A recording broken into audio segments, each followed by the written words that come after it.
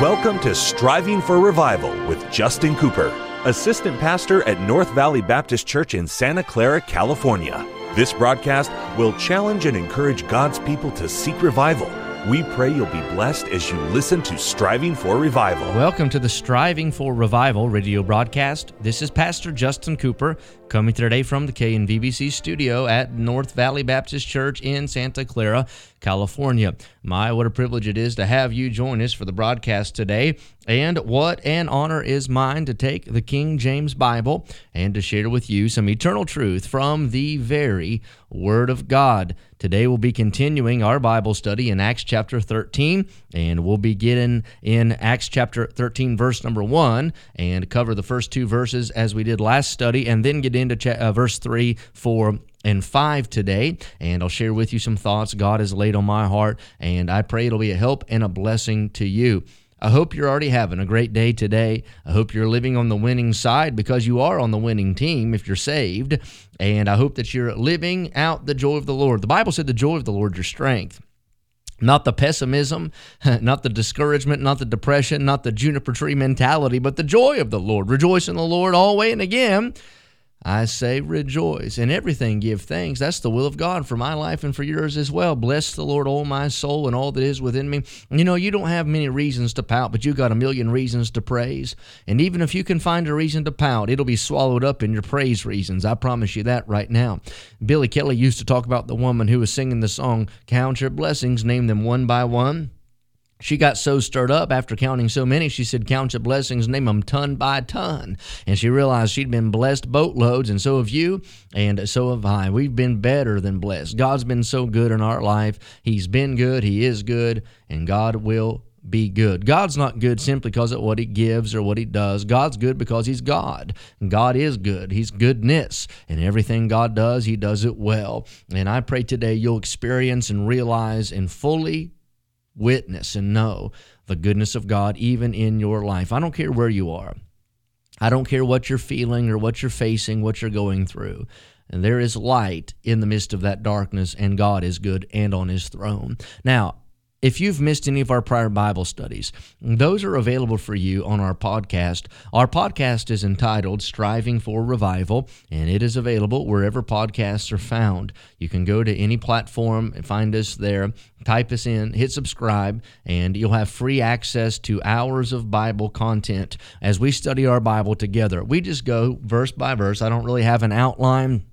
I don't have a plan, if you will, other than I read through the text, explain to you what the text is saying, make some application as God leads, and all I want is to get a working knowledge of my Bible, a better understanding of Scripture, and I want that for you. Why? Because if I'm going to know God, I've got to know His Word. There's no other way to get to know Him other than through His Bible. Search the Scriptures, for in them you think you have eternal life. He said, the Scriptures are what speak of me, and they do. From Genesis to Revelation is Jesus every page all the way through. Acts chapter 13 begins with Paul, Barnabas, Simeon, right, and Lucius, and a man named Manaen in a prayer meeting. As these men are praying together, the Holy Ghost speaks to their heart and calls forth Paul and Barnabas and Saul, it says, to go forth and serve Him. Let's begin reading in verse number 1. Now there were in the church that was at Antioch certain prophets and teachers, as Barnabas and Simeon, that was called Niger, and Lucius of Cyrene, and Manaen, which had been brought up with Herod the Tetrarch, and Saul. As they ministered to the Lord, and I mentioned that last broadcast, don't forget, they weren't serving for the Lord, although they were, but they were serving, in this instance, the Lord. It's different. They weren't ministering for Him. They were ministering to Him. They were blessing the Lord. They were worshiping the Lord. They had set aside this time to pray, fast, and seek His face and enjoy fellowship with Him and just being in His presence. It's amazing. You say, I wish God would speak to me. Well, maybe God would. If you'd get in that mode of worshiping Him, if you'd get alone and quiet yourself and be still and know He's God and just lay at His feet a while, what might God do for your heart and God do in your life? Same thing for me. We need to set aside time, not just serving for God, but serving God, ministering to the Lord. And as these men ministered to the Lord in this prayer meeting, the Holy Ghost began to speak to their heart and said, I want you to separate me, Barnabas and Saul. He said, I've got a work for them to do. I mentioned last broadcast, this is not haphazard. This is not a whim. This is not an emotional rise and fuzzy feeling that drives them into their mission work. It is the call of God. And I cannot, and we're going to see that again in just a moment, I cannot emphasize that strongly enough. Don't you go into the ministry because you think it looks like a fun occupation. And don't you try to find yourself a church to pastor because you think you like to scratch your preaching itch. You better be called to that thing. It is not something that you just say, well, nobody else is doing, I reckon I'll do it. You better have the call of God on your life, and it better be God's perfect will. It will be miserable for you and all of those that you attempt to quote-unquote serve if you are not supposed to be in that position. It must be the perfect will of God, the call of God, the plan of God, and purpose of God for your life. No doubt about it. Look in the Bible. The examples given over and over and over again. God fits a man for a ministry. God fits a person for a post. God takes a Christian and then he plants them where he wants them in his work. It is not just flip the coin, roll the dice. No, it is the Holy Spirit that guides, directs, and God that purposes to use us. All right? Verse number 3, and when they had fasted and prayed and laid their hands on them, they sent them away. There's a good illustration of how we do our ordination services today. We'll lay our hands and pray over the man or a young couple that's going forth to serve, and there's no power in our hands being laid on them. It's just a sign that we're with them. We are vouching for them. We are obligating ourselves to support and serve with them and serve beside them, and we pray that God will bless them, and we send them forth. They're an extension, if you will, of us. We've ordained them and sent them out. Now, verse 4, so they being sent forth by the Holy Ghost. You see that? Now, in verse number 3, it says that the men prayed and fasted and sent them away, but in verse number 4, it gives us the reality of it. The Holy Ghost sent them away. These men are simply the tool. They are simply obeying the impulse of the Holy Spirit. All of the work that you see that is underway in chapter 13 is underway because of the Holy Spirit. The Holy Spirit spoke, the Holy Spirit separated, the Holy Spirit sent. You see that all throughout. What we are involved in, friend, in Christianity, it is not corporate work. It is not secular work. It is God's business. It is spiritual work. It is not resume.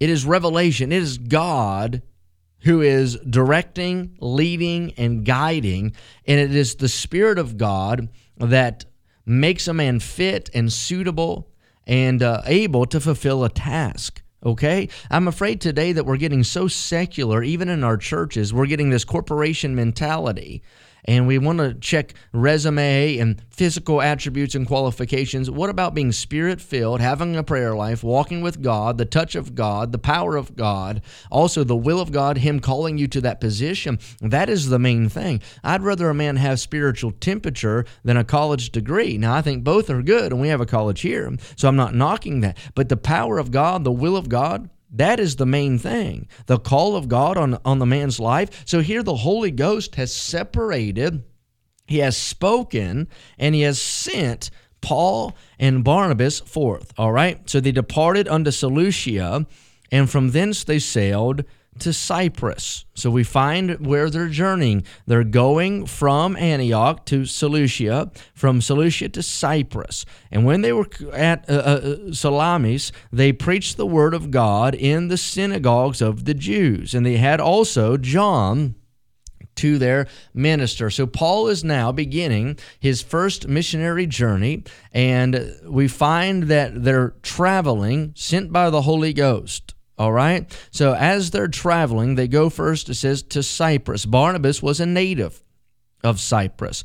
We talked about that. He owned property and sold it there, gave the proceeds to the church at Jerusalem, so it's natural for them to maybe go a place they're familiar with. So they go to Cyprus, and they preach the gospel. Now, they go from Antioch to a port at Seleucia, and then on to Cyprus, all right? So we're beginning Paul's missionary journey. We'll study the rest of this out as we go, but it's interesting here what happens at the beginning. They go into the synagogue of the Jews. We'll find that this is something that is very typical in the ministry of the apostles in the book of Acts. They go to these places they're familiar with. Many of them converted Jews. They think, well, if we're going to do God's work, we do it where we meet with God, and that's at the synagogue. So they're doing these things that are natural to them.